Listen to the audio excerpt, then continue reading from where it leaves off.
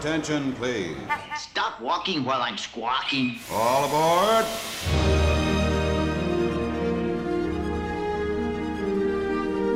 Hi, everybody. Hello. I had to throw the Valerie Cherish in there this morning. Hey, another week of Gen D, Generation Disney, a little podcast where Dana and I like to babble on and think you like listening to what we have to say about all things Disneyland and Disney World and the world that we live in that Disney basically owns. You know, they kind of just like own the planet at this point. They definitely own a lot more real estate in my brain than they probably deserve, but Disney owns everything. Disney owns ABC.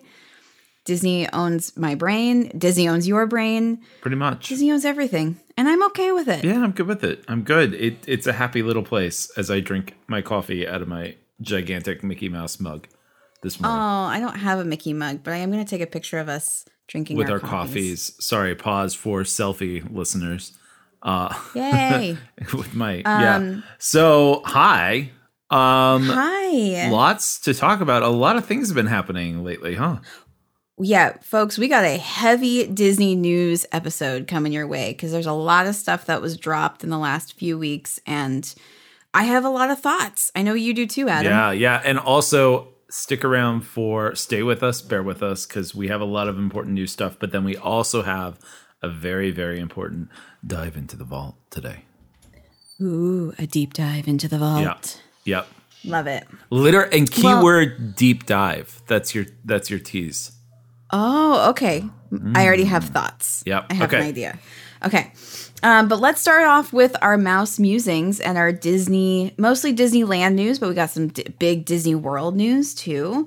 The first one, and we're going to start off on a low note, everybody.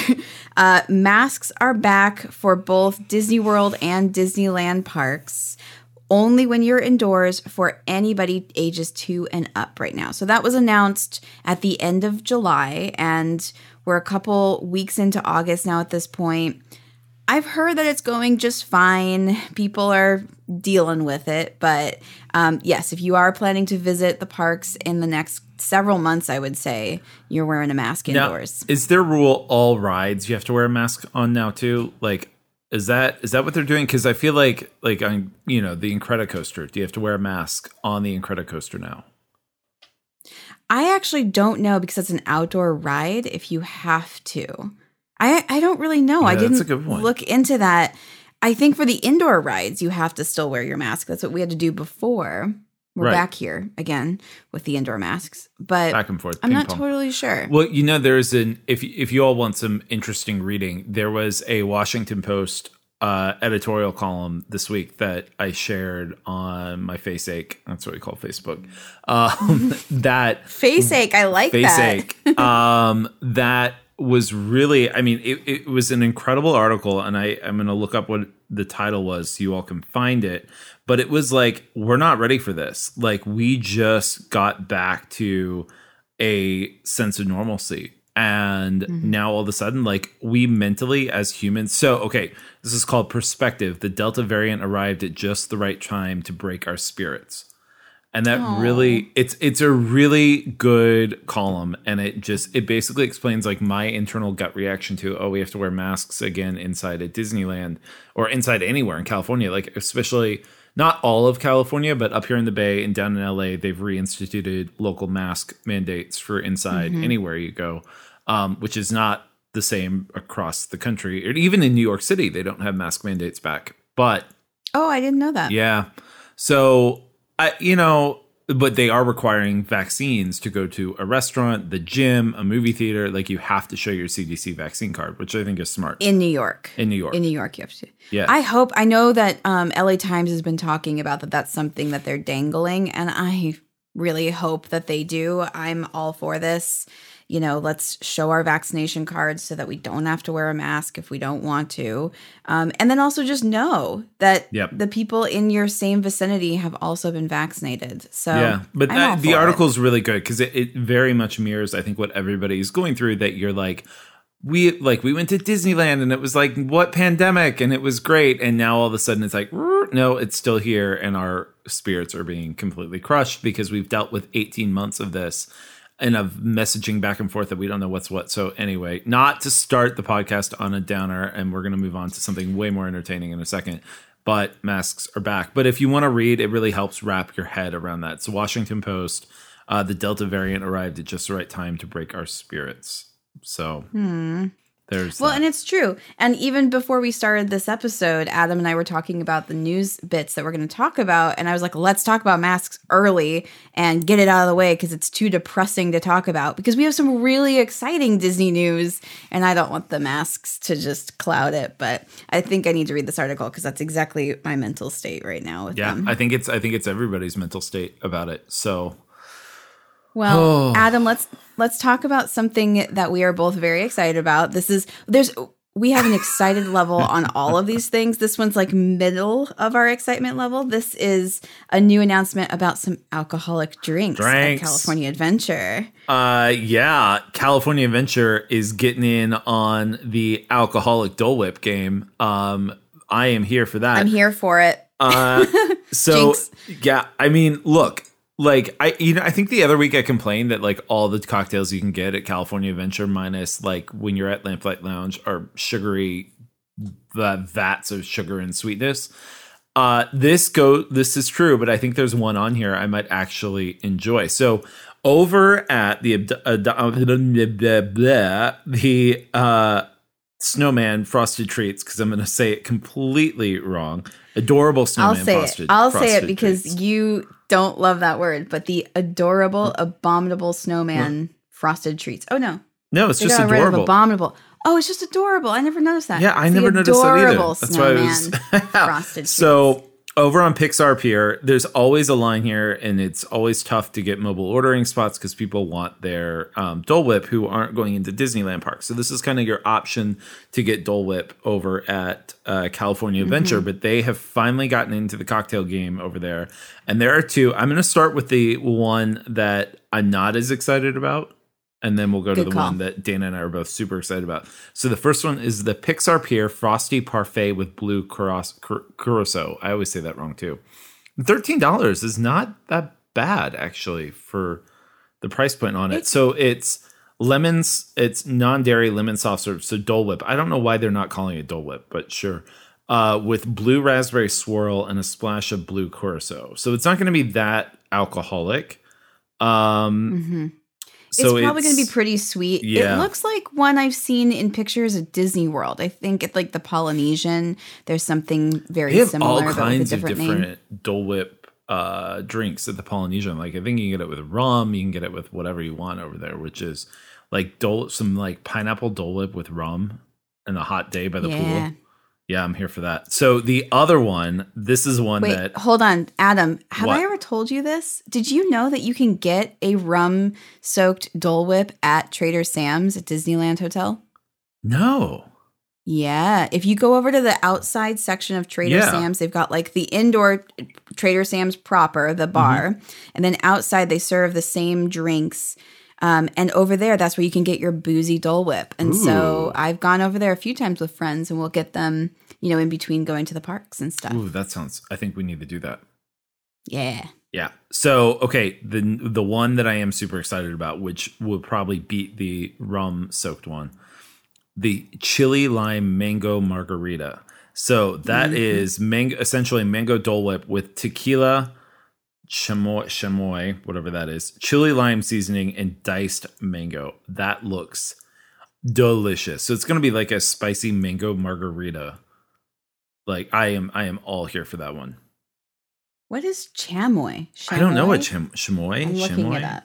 Yeah. So Oh, it's tahine. It's tahine. oh, it's like when you get the mangoes at Disneyland, Yeah. and they've got that, which it's I a seasoning love. salt. Yeah. Yeah. It's tahine, by the way. Like we get tahine with lime all the time. Highly recommended. I Oh, think it's like it's going to be so good.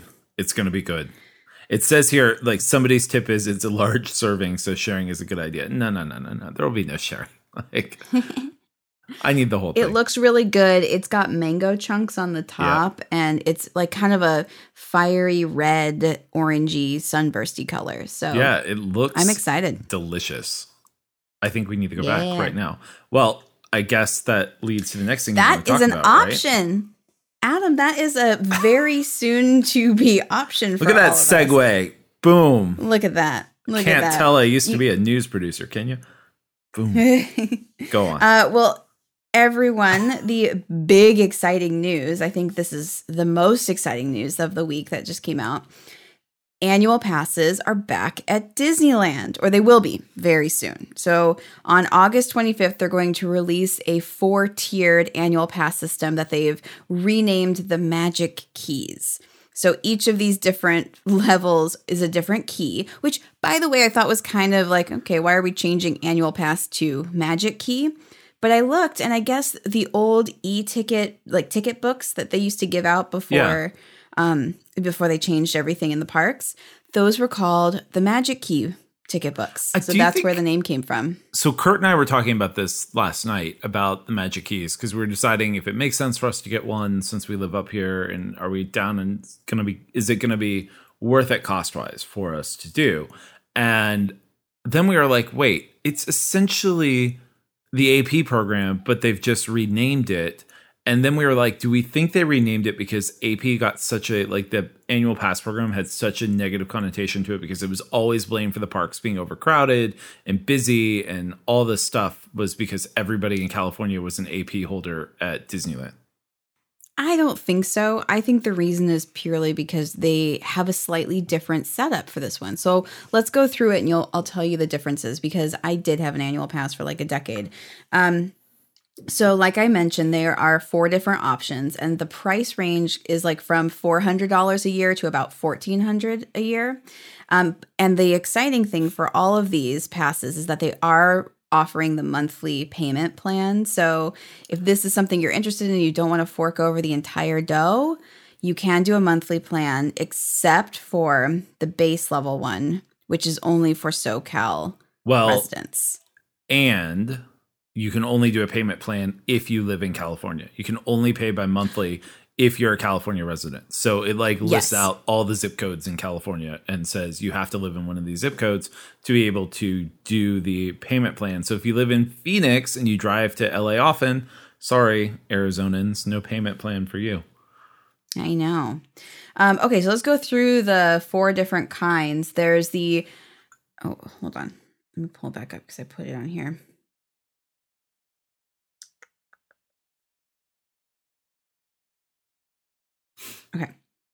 Okay, so there are 4 different kinds. The first one, the base level, is the Imagine Key at $399. We'll just say $400. All of these keys, by the way, everything is reservation based at this point. So if you're looking to go, which I think this is the biggest reason why this is different from annual pass to the Magic Keys, you now have to make a reservation in advance. And that also goes across the board. If you're just a regular guest visiting Disneyland, you have to make reservations. But the Imagine Key is available for Southern California residents only. It's $19 a month or $400 total. And you get up to 2 park reservation holds at a time, 10% off merchandise, and 10% off food and beverage. The next one is the Enchant Key. That's at $649 for the year, or $40 a month. This is also reservation based. You can have up to 4 park reservation holds at a time, and also 10% off food, beverage, and merchandise. The next one is the Believe Key at $949 a year, or $65 a month. And this reservation allows you to have up to 4 park reservations at a time. I thought that one was 6. Is it not? I'm sorry. Let me rephrase that. I read the wrong one. Okay. Let me start over that part. This key, the Believe Key, offers up to 6 park reservations at a time, 10% off merchandise, 10% off food and beverage, and they are also offering 50% off the parking garage. So that's big. They didn't offer that before, but the price is up a little bit since before as well. And then the final one, the big one, is the Dream Key. So that one is $13.99 for the year, or $102 per month. You can also make up to 6 park reservation holds at a time. You get 20% off merchandise, 15% off food and beverage, and the parking is included. Now, the other big piece to all of these is the blockout dates. So all of them have different blockout dates except for that top tier. The Dream Key, you can go anytime as long as you make that reservation in advance. The next level below that, the Believe, is pretty open for almost every day except for the major holidays. It's down for 2 weeks in around Christmas. It's down for a week around spring break and some of those big holidays like Easter. Yeah, I think we were looking at that, and the only other thing is October and July. You can't go on Saturdays in October and July. That was the big. But you can on Sundays, right? But we're for fine us, with it. our debate is because it's much easier for us to go down for a day at the park on Saturday and enjoy a full day than Sunday because we have to get back here. So that's our only hesitation. But then we're like, it's only 2 months of the year that you can't go on Saturdays. And let's be honest, really 1 month, you don't even want to come down here. July is so hot. You don't really want to go to the parks that badly in the super hot summer months. The next one is the Enchant Key. This had a little bit more blockout dates than the Believe. It was the same kind of peak holiday, winter, summer times that we're talking about. And almost all of the Saturdays are out for that one. And then the base one, Imagine, that was the whole summer is blocked out. Most of December is blocked out. And then almost all of the weekends And that's the one out. that's only for Southern California, right? Correct. So if you are somebody who can go visit the park often on a Tuesday or a Wednesday, that is a great deal for you. But if you're like us and work Monday through Friday, and so weekends are really the only time to go, I would look at probably the Believe or the top, the top 2 tier ones. Yeah, I think we debated this for a while last night because we were trying to do a price comparison. Like we were like, okay, we spent to go down on a busy weekend when we spent $290 a ticket. So just under $600 for park tickets for 2 days of park hopping, right? So that was for both of us. So single person was $300. If we do the Believe Key, because we will make the effort to go down more if we know we've got the passes and the reservations, right? So it's like, if we do the Believe Key, will it pay for itself and some over the year? And I think last night we were both like, yeah, I think it does. Because then like, if we have like, family that's coming out to California to visit and they want to go down, like we've talked to my mother-in-law, like she's like, oh, I'd love to fly to LA and we could go to Disneyland for a day and then drive up to San Francisco. And like, that'd be fun to take my mother-in-law to Disneyland. Or we have other friends who come to California and they want to go down there. And we obviously want to be there as much as we can. So maybe it does make sense to do it. I think it does. I think the question you should also ask yourselves is, are you planning to do more than one trip to Disney World in the year, and factor that in? Because a Disney World trip for a week staying at a moderate or a deluxe resort is probably going to put you at like, and let's throw in airfare, it's probably going to put you at like, with your family of 3, though you have a baby who can get in for free to the theme parks, you're probably looking at what, like $5,000, $6,000 for a week-long trip. So if you think you're going to do that one time, probably can manage it. But if you're going to do multiple trips to Disney World, I wouldn't get an annual pass. If you think you're going to come down to Disneyland more than 3 times this year, I would get an annual pass. Yeah, and I think we will. And I think that's where we're at. Because like we're already talking about we want to be down there soon. We want to go down when Haunted Mansion Holiday is up. We want to go down and ride Jungle Cruise. Love and that like one. It's really just figuring out the logistics. I think it's such a bummer that they're not doing the Northern California pass that they used to offer.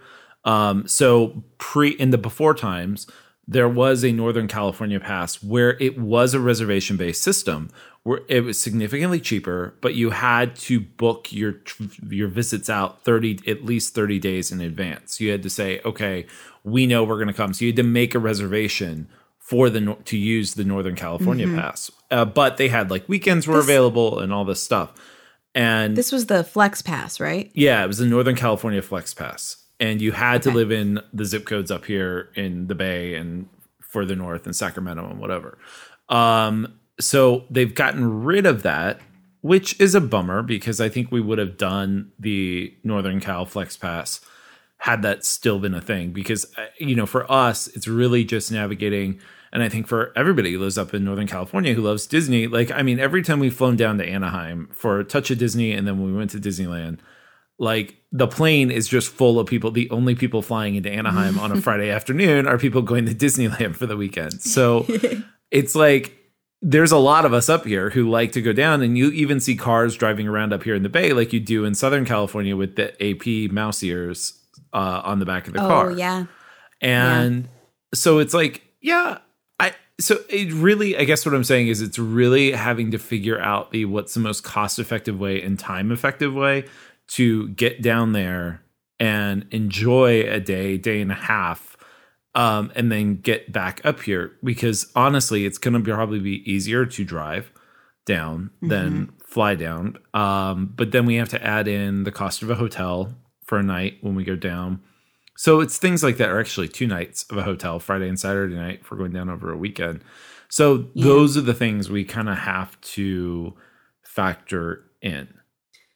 And you're looking at a 6+ hour drive. So Right. that's significant. And so maybe it's more time off you have to get from work to take the whole day of Friday off, for example, than flying in. So yeah, it's 6 of one, half a dozen the other. Financially, it might be a little easier. We drive to Vegas all the time because we don't want to fly and make that, it becomes expensive.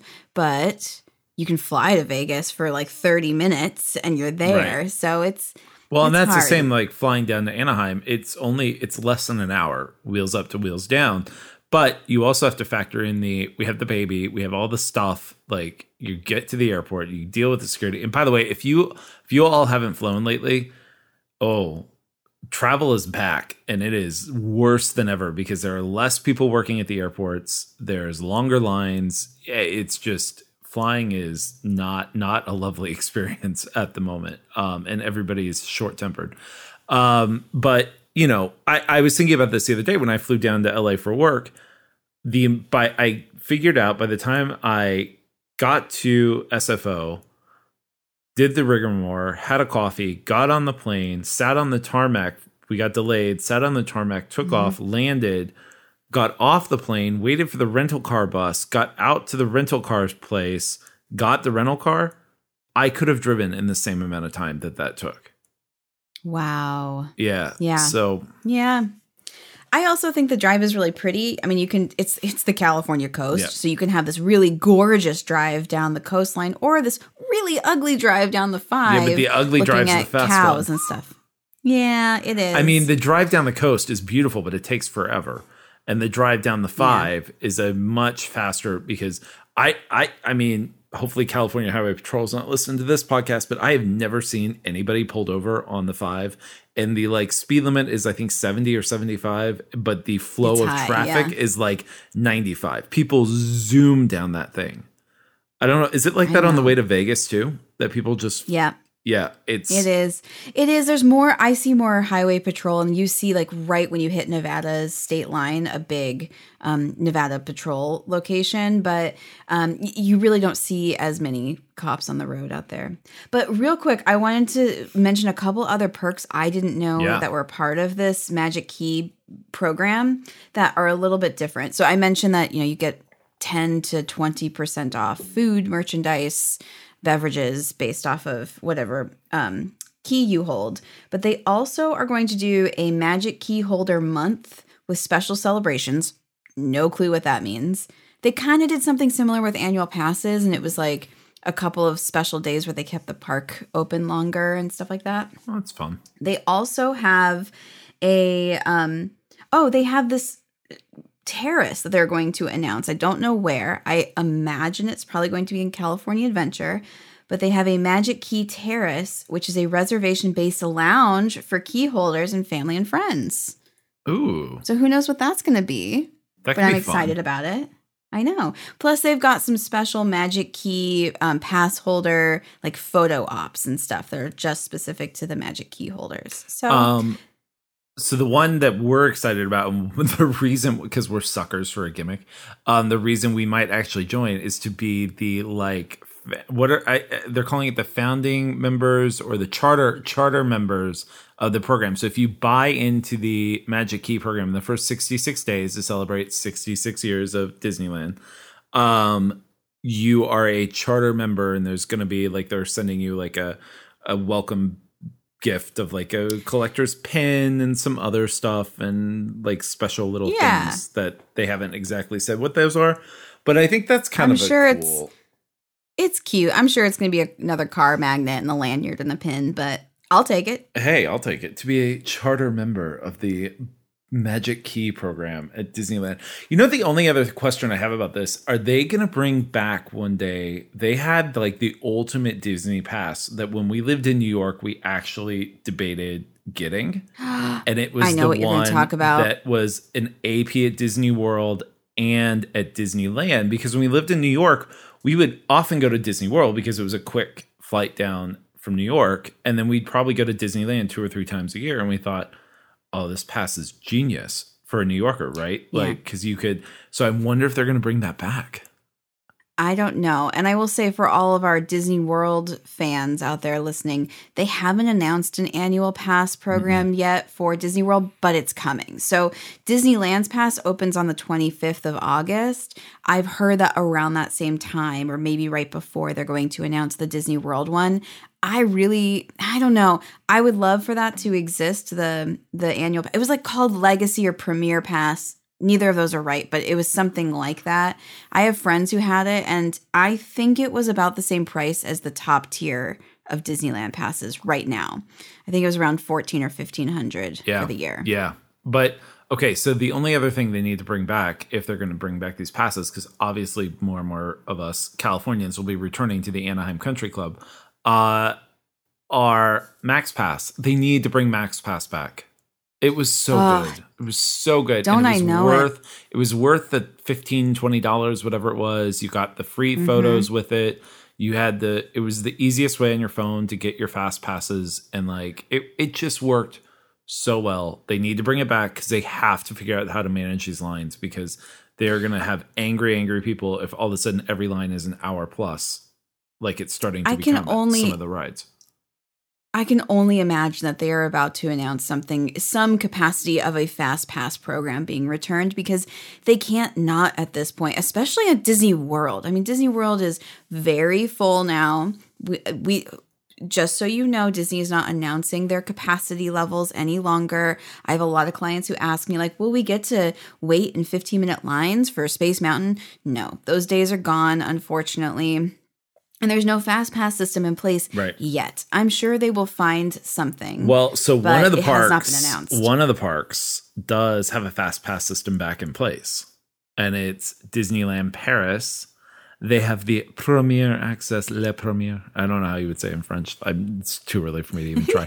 But they have a Premier Access, which also United Airlines should sue them for taking that. But they have a Premier Access thing at Disneyland Paris. It's insane. It's like, if you want to skip a line, it's like €8 a ride, which is like, I don't know, $10, $11. Yeah. For every ride you want to skip, like every line you want to skip. That's crazy to me, but I guess it's working. I don't know. You're already paying a fortune to get in there. It's like a weird take on Universal's Express Pass. Now, I think the Express Pass is the way to go, and I tell this to clients all the time. Universal Studios Orlando, we're talking about here, not California. They have this program where if you stay in one of their, what is the equivalent of a deluxe hotel at Universal, and they've got 3 of them.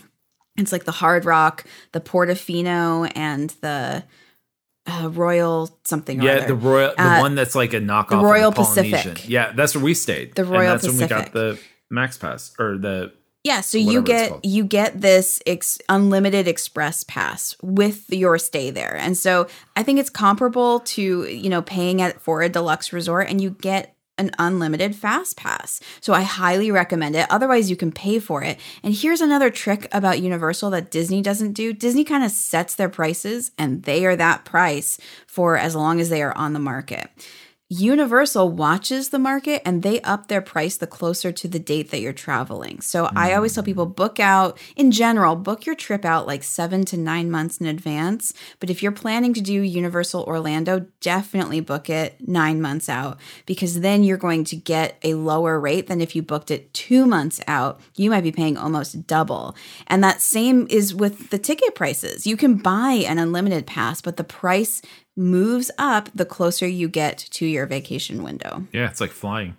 No, we did that. I mean, it was better than a fast pass. We didn't wait in a single line at Universal when we did the express pass. You just literally waltz on in there, they scan your ticket, and off you go. And it was great. I had zero complaints about that system whatsoever. Well, so I hope that you guys do get an annual pass selfishly so that you guys will come down here more often and go to Disneyland with us. But no, I'm all for whatever you choose. I think we are. I know us on August 24th, 25th, whatever that is. We're going to be on there buying. Yes, we'll be on there waiting, and I'm sure it's going to be the never-ending virtual queue again of the riding around Big Thunder. But we'll be there, and I'm sure we're going to get it, and that's that. And then we'll see you in a couple weeks at Disneyland. Yes. Well, good. Then we'll start planning. Yes. But let's go over to the East Coast again and talk for a minute about the new news of Disney World. They announced the Star Wars Galactic Cruiser pricing. Now, first off, I don't know if we've talked a lot about this yet, but the Galactic Cruiser is this apparently going to be a super cool, fully immersive, interactive Star Wars experience. It's a 2-night stay in a galactic universe where you are kind of in a combo of like role playing and fully immersed in the Star Wars universe in this state-of-the-art brand new hotel that is connected to Galaxy's Edge in Hollywood Studios. I think here's how Disney describes it. I think it's probably the best way to say it. So they say it's a part live immersion theater, part themed entertainment, part culinary extravaganza, part real-life role-playing game. You can interact with characters on the cruiser and choose if you want to stick in the First Order rules or help out the Resistance in a secret plot. You can also decide if you want to engage in the narrative or just chill out and enjoy the atmosphere. I think that sounds so crazy. It sounds cool, so especially cool. if you're a Star Wars fan. Yeah, like I think we would totally be into this until we saw the pricing. Yeah, so let's talk about that. So they announced their pricing, and I can't stress enough, this is a 2-day long Star Wars like role-playing experience. So this is 2 days. You do get a fair amount with this. You do get to have access to Hollywood Studios, and you can visit the whole section of the park and all of that. But their pricing for 2 people is going to cost you at least $4,809 or about $1,200 per guest per night. So that is wildly expensive. It's insane. And like, what? And then if you're trying to take a family, like parents and a kid, it's like, what was it for them? It goes down a little bit when you add more people. So the cost of 3 people, 2 adults and 1 child, will start at $5,299, and that comes out to about like $885 a person. So there's like a lot I will give a lot of money for to Disney to have a nice vacation and enjoy it. This is too much. Like, it's probably amazing and going to be absolutely incredible and an amazing experience. But for the 1% of the 1% who get to go do this, enjoy it. But this is not made for or priced for the everyday Disney visitor. It's a very exclusive thing. I mean, this is up there, like people who pay for the VIP tours will be doing this. Like it's right. Way too much. You don't even get booze included with this. You get meals, I think, but like you do. You get even meals, throwing in like well cocktails. Like, come on, it's insane. For 4 people, you're looking at almost $6,000 in a 2-night for 2 nights stay, which is going to be incredible. We don't disagree that this is going to be an amazing experience. But here's what I did. I also priced out like all the other Disney World offerings. You know, if you wanted to just go in the spring of 2022, I looked at 2022 prices. A 3-day park hopper ticket and staying at one of their value resorts is going to run you and one other guest. I'm talking about 2 adults here. 2 adults, 3-day park hopper ticket, 2 nights at a value resort is going to be a little over $1,000 for that same window of time. $1,000 for 2 people. A moderate is going to put you at like $1,300, and a deluxe, I did the Polynesian and I put you in a theme park view, so the highest tiered room you could get at the Polynesian for 2 nights, 3-day park hopper ticket. $2,600. So you can stay at the fanciest, one of the fanciest hotels at Disney World and go visit 3 parks doing a hopper. Well, all the parks if you do a hopper, yeah. Yeah, all the parks. It's going to be under $3,000 to do that for a party of 2. And meanwhile, you're spending, if you do the Star Cruiser, you're spending nearly $5,000 for a party of 2, and you get to go to Hollywood Studios for a little chunk of time. I mean, look, the experience is going to be insane and immersive, and every out of this world Star Wars fan is going to be jazzed about it and want to go do it. And it's going to be probably like, if you can save up and take your kids on there, like your kids' minds are going to be blown by this thing. But like, it's not worth it to me. I don't know. Well, I will say the other thing that I think is the closest to what this experience promises is a Disney cruise, which we have not done our Disney cruise yet. We did book one, though. We booked the Disney Wish for December of 2022. I just looked at like a 3-night cruise to the Bahamas and to Castaway Cay. That for a party of 2 is about $2,000. So, and right? that you like get I just meals, you don't get cocktails, and you don't get the fancy restaurant, but like. But it's all inclusive and it's very immersive. Yeah. So I don't know, guys. I think that this sounds so cool and I really want to do it. If anybody wants to pay for Adam and I to go experience the Galactic Star Cruiser, we will happily abide. But I think I'm going to wait a few years on this. I would rather do a Disney cruise. I'd rather put my money towards an annual pass, all those kinds of things. More bang for your buck than doing this Galactic Cruiser. Yeah, I agree with you. I think, and I wonder if this is just initial pricing, and over the next couple of years, the price on this thing is going to go down, because I don't know how they sustain it. Look, they've got analysts who figure out how to price everything and the money, and so they must know that there's a market for this at that price point.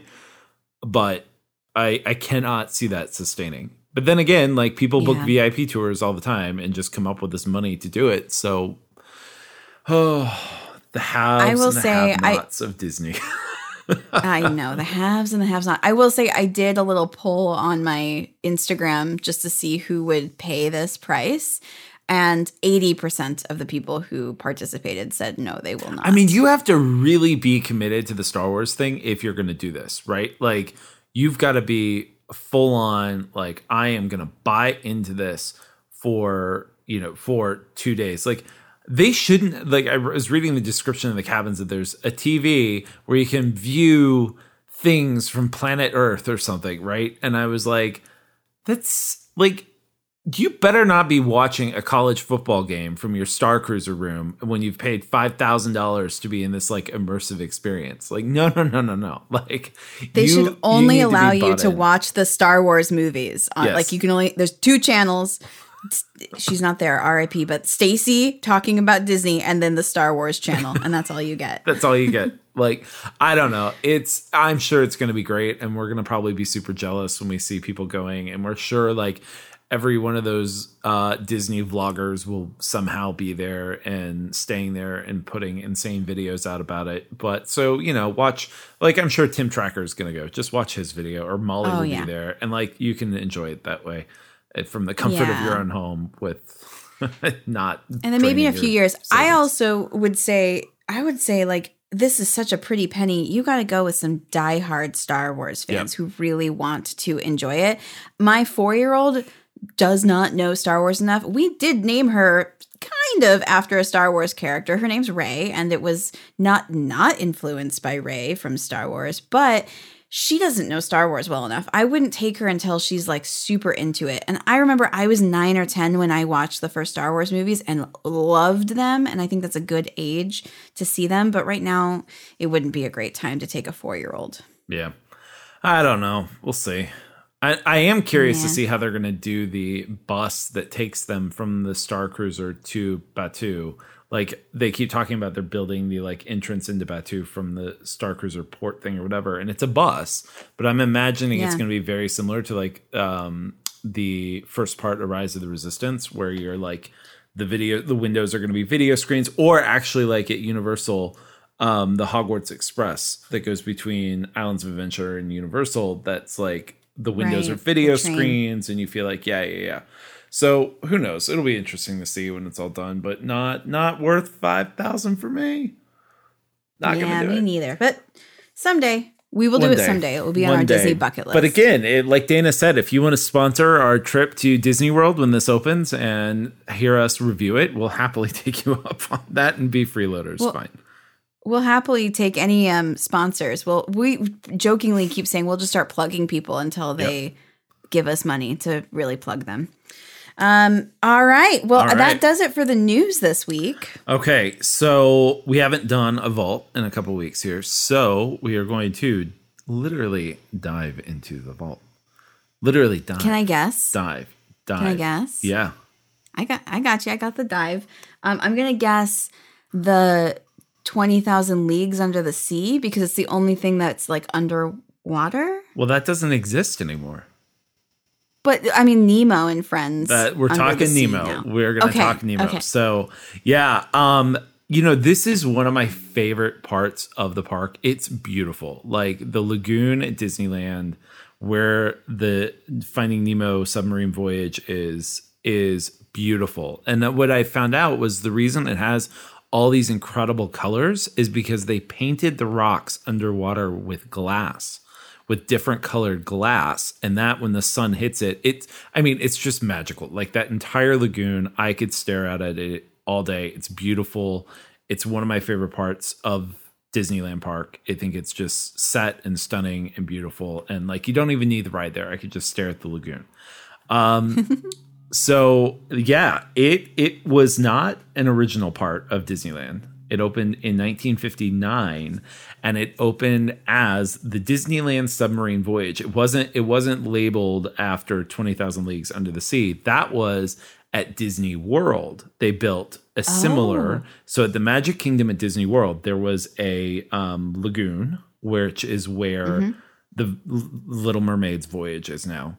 There used to be a lagoon there. And they ended up, when they closed 20,000 Leagues Under the Sea over there, the Nautilus voyage, they just paved it over and put in the Little Mermaid. But in the line to the Little Mermaid voyage at Disney World, you can look for some little things from the Nautilus, like in the queue, like little throwbacks to it, because that's what they do. So look, I love those little nods that they do to all those rides. I think it's cute.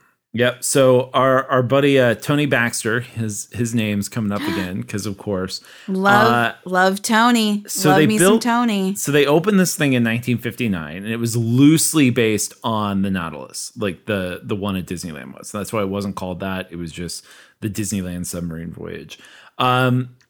It was opened, but it is still to this day one of the most expensive rides to maintain at Disneyland Park. And so it opened in 1959, and then in 1998, it was announced that they would be closing it that September, but that they were going to do something with it, but nobody knew what.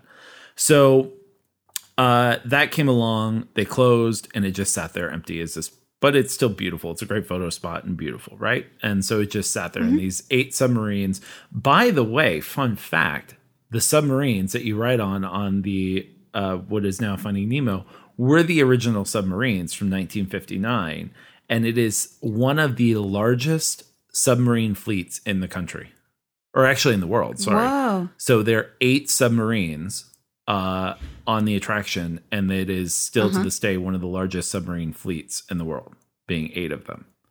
Fun fact, and they're didn't know still there. that. So it closed in 98 in September, and then they said, okay, we're going to open it with a new theme by 2003. And the first idea was to do it as an Atlantis theme, and they were like, well, then Atlantis tanked at the box office, so that didn't happen, and it just sat there. Then there was an idea of like a Treasure Planet type thing, and then there was also an idea of Little Mermaid. And all that like just never came to fruition. So it just sat there empty. Well then, but actually, hold on. I want to go back because I almost forgot. One of the coolest things that when this first opened, there were mermaid cast members. So how cool is this? Yeah. So they used to have cast members who were mermaids. They put the fin on and they'd sit on the rocks out in the lagoon, and they would also swim around in the lagoon. And so when you were on the submarine voyage, you could look out the window and see the cast members swimming in there as mermaids. So they had little mermaid swimmers. Apparently they said part of the reason, one of the rumors as to why they got rid of the mermaids was because guests were like trying to jump in the lagoon and swim over to them to take photos with them. Like, yes, crazy. I have heard this. Yeah, people are crazy. We know this. But I heard that they would try to jump in to like go ask them on dates because there were obviously beautiful women playing these mermaid characters.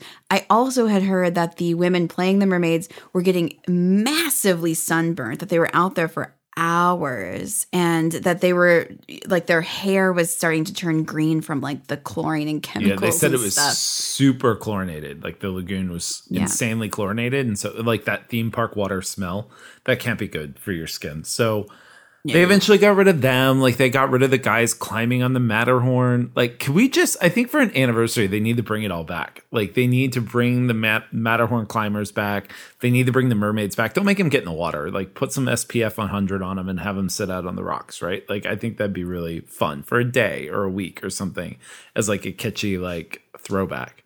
But we saw some hikers once, and this was like 2010 or 11 on the really? Matterhorn. They were doing a stunt. I don't remember what it was for, but they were doing some sort of promotional stunt for a movie, like not filming something. It was just to promo a movie. I can't remember what it was, but yeah, it was a big deal. We were just happened to be there because we were pass holders, and that was going on that day.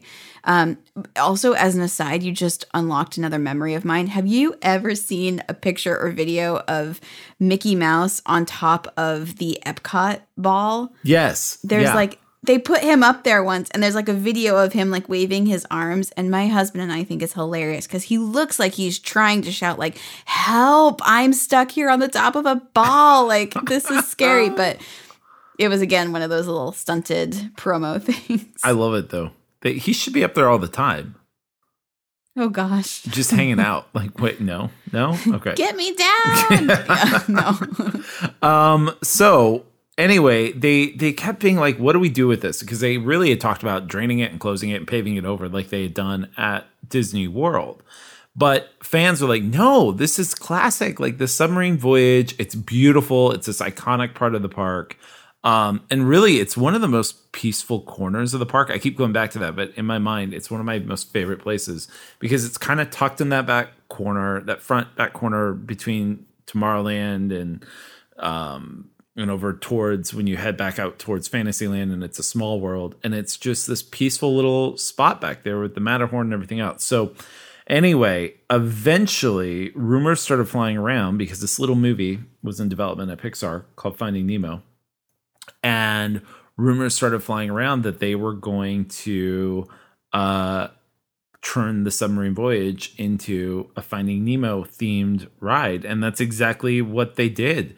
So they what I mentioned earlier, they took this basically glass and used that to paint the rocks underwater. And it gives it that just stunning colors that you get. Colors, they said they actually invented some colors for this ride. Whoa. And for what you see. And that's why it's just beautiful to look at. Like, I'm not a fan of the actual Finding Nemo ride. I think it's like the submarines are claustrophobic and you're in there and it's not great. The technology is cool, how they bubble it up, make you actually feel like you're diving down underwater, but the thing actually never goes underwater fully. You're underwater on the ride, but the submarine never goes all the way under. And the animation is great when you're staring at the peepholes, but like it's not the best ride. I've fallen asleep in this ride a couple times. But that said, it is beautiful to look at. But even from the top, I think it's absolutely stunning to just look at. Like, get yourself a coffee or whatever and go stand over there and enjoy the view of the water. So that all opened. And there's some fun facts actually about the ride, because I don't want to, the ride's cute. It tells the Finding Nemo story, very similar to like the Finding Nemo ride at Epcot, where it basically tells, right? Which that one's super cool too, right? Because of how I'm more amazed with that one and how they animate the fish in the actual tanks with the other fish, with real fish. Yeah, so folks, if you've never done the Epcot Finding Nemo ride, it's like living in the seas with Nemo and friends or something like that. It's super cute. And at the end, this ride passes by. They have this super large aquarium with, I think, fresh or saltwater fish. I'm not sure, but one of them, a bunch of fish in there. And so the same technology they use with these submarine windows, they have animated or projected the Nemo characters onto the screen of the actual fish tank. So you see real fish swimming by next to the cartoon starfish who's talking to you, and Nemo waving goodbye and stuff like that. So it's super cute. Yeah, it is super cute. I love it. It's such I was actually there for the opening of when they redid the whole sea land over at Epcot. I was actually sea there. Pavilion. I don't know what it's called. The sea area. So I was actually there for the opening of it, because it was when I was working at Good Morning America. We went back down for the opening of this. And that was the craziest party I've ever been to in my life.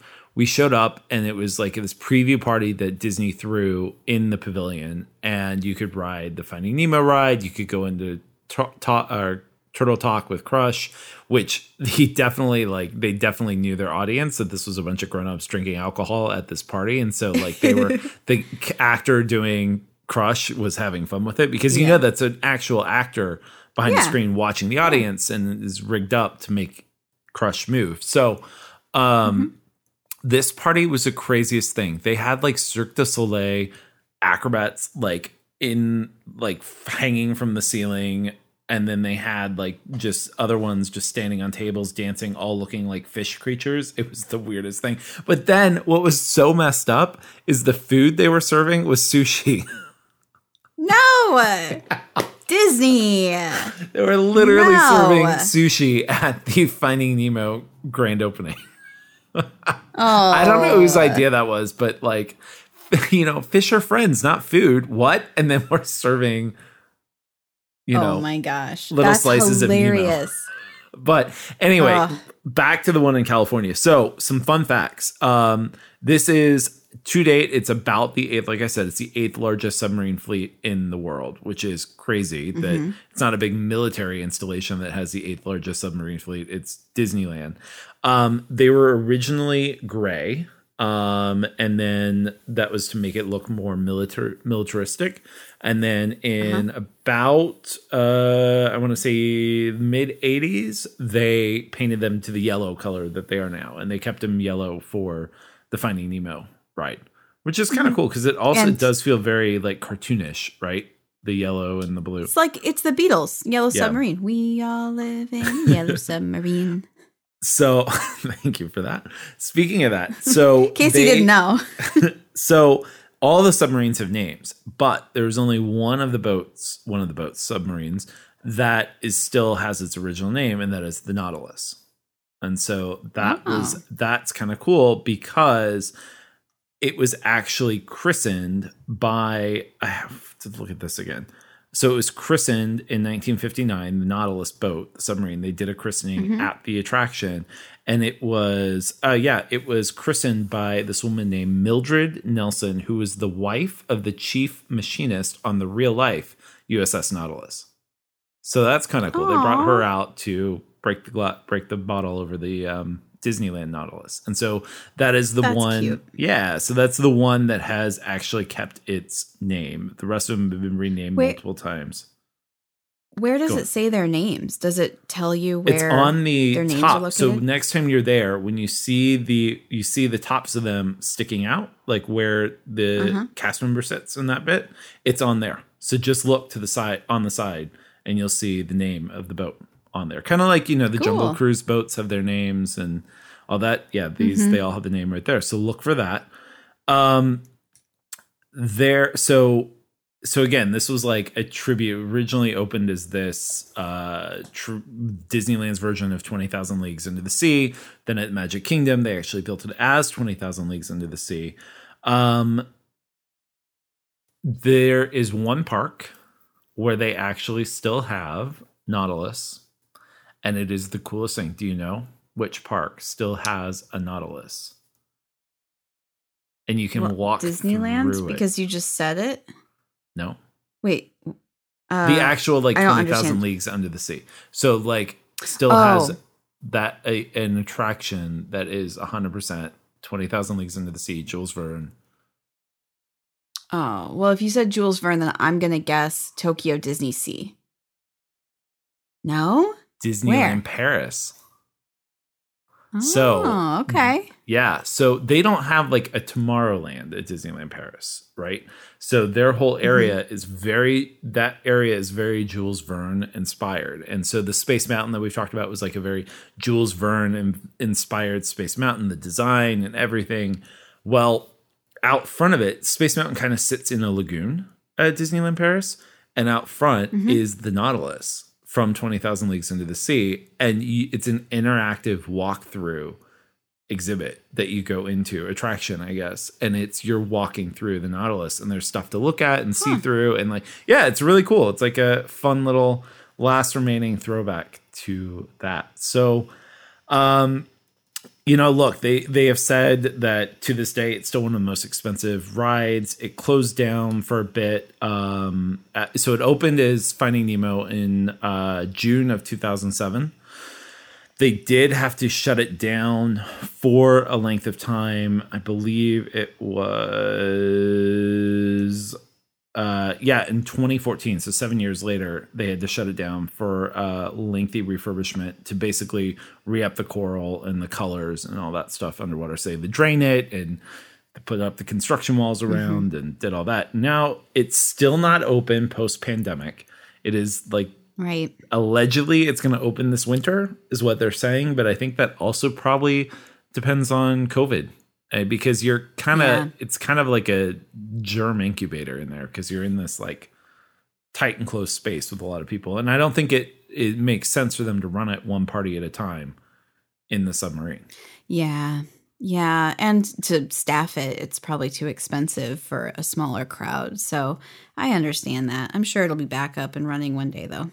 Yeah, so that's kind of the fun little brief history, a few little fun facts about the submarine voyage. It's pretty cool. I mean, it was the technology when they opened it in 59 was just, again, like everything else Disney was doing, was out of this world, right, for them. Like you literally felt like you were going underwater, and some of the same technology they kept for it to become the Finding Nemo ride. Yeah. You know what? Here's my not so fun fact. I have never been on that ride. I think it's the only Disneyland ride I've never been on. Yep. I get a little. Go ahead. No, what were you going to say? I was going to say, I get a little claustrophobic. So I have just always avoided it. I don't like the idea of one, being underwater, and two, being in really tight places with that many people. Well, there is a remedy for that on this attraction. Did you know that? No. Yeah. So because there isn't like an accessible way to get on to this ride because you have to go down these like narrow stairs to get onto the submarine. And so if you have accessibility issues or you are too claustrophobic and don't want to go on it, but you want to experience it, you can say to the cast member, here's your hot tip to leave everybody with today. Say, I want to go to the Marine Observation Outpost, right? And they are going to take you to a separate room near the queue, which is very spacious. And there's a big monitor and you can watch a video feed of the ride from there to experience the ride. Oh, okay. I had no idea. That's cool. Yeah, without having to go get on the boat. So it's kind of a neat way to experience it. Or if like you don't want to go on, but your family wants to go on, like your family can go on it and you can go watch from this room, which is kind of cool. That's awesome. That's cool that they thought that because, it's just always turned me off with the idea of being under. It's more the underwater than the close proximity with other people. I've got a thing about being underwater for a long period of time. It kind of freaks me out. Yeah, you and Kurt. No submarine rides for me. Do you like snorkeling? Yeah. Have you gone snorkeling? Don't love it. I have done snorkeling. In Hawaii and stuff, in Mexico, we'll do the snorkeling. If it's like in an enclosed area and it's very shallow, I can handle it. But in Mexico once, we did one of those like go out on a boat far away and the deep dive snorkeling. Couldn't handle it. I don't like being fully immersed. Quick story. We were in Australia years and years ago, and we were in Western Australia in Perth, and we went out to this island called Rottnest Island, this is still one of the most magical vacations we've ever been on. And it literally is this private little island. It's not private, but it's an island off the coast of Western Australia. You have to take a boat there. There are no cars. You get off the boat and they give you a bike and a bag with fins and a snorkel. And you ride around, and there was this incredible hotel right on the beach that we stayed at for a night there that like your room opened up to the beach, and it was amazing. But they had snorkeling spots all around the island that you could bike to and then hop off and go hang on the beach and go snorkel. And we found one area, and this is when I realized that Kurt does not like snorkeling, because we found one area and it was like a shipwreck you could kind of snorkel down to and see. And the water was pretty choppy right there, and Kurt could not handle it whatsoever. Sorry, babe, for sharing this story. But then we went over to this other bit that was super calm, and there was a reef, and like the fish were beautiful, and the water was crystal clear, and you could just swim around in this area, and it was so amazing. And I loved every moment of it, because somebody had told me that it is perfectly safer on Rottnest Island because the water is too warm and too shallow for there to be any sharks. So I had that in my head. I found out that it was a complete lie, and there are sharks all over the place over there later. And I will never go back, and did not the rest of the trip to Australia. We did not get in the ocean. We went swimming in pools next to the ocean, but I would not get in the ocean because I was absolutely terrified I was going to become shark bait. Oh, wow. Well, speaking of the ocean, I have a date with my family to go out to the ocean. We're going to go do a beach day in Malibu. Fun. Now that I've got my coffee. Are you going to in Malibu? Are you going to that one beach place that has a restaurant and Paradise Cove? Yeah. No, Paradise Cove. No, we have done that one before. It's kind of pricey. We just my personal favorite is Zuma Beach. My second favorite is a secret beach that is a public beach, but we never tell anybody. So I'm sorry, I'm not going to share that on this podcast because literally nobody is there. Will you tell me later? And so I will tell you later. Okay. The other one we like is Leo Carrillo. That one is populated, but it has cool little tide pools with sea creatures in it. So if you've got little ones, you take a bucket and you can go collect sea creatures and, toss them back in the ocean before you go home. Well, that sounds lovely. It's a dark and gray and gloomy day in the Bay, so we're going to enjoy that here. You enjoy the beach. Thanks, everybody, for listening. And we'll be back next week. Yes. Thanks, everyone, for listening. If you would like to still reach out to us, tell us what you think, please. You can write a review on Apple Podcasts or Spotify, or you can shoot us an email at gendpodcast.com. We do have our website up. You can get a free quote for a vacation package. You can send us an email. You can just learn a little bit about Adam and I. Yeah. Our exciting, wonderful lives. Anyway, thanks for listening, everybody. I hope it was fun, and we will talk to you next week. Bye, Adam. Bye.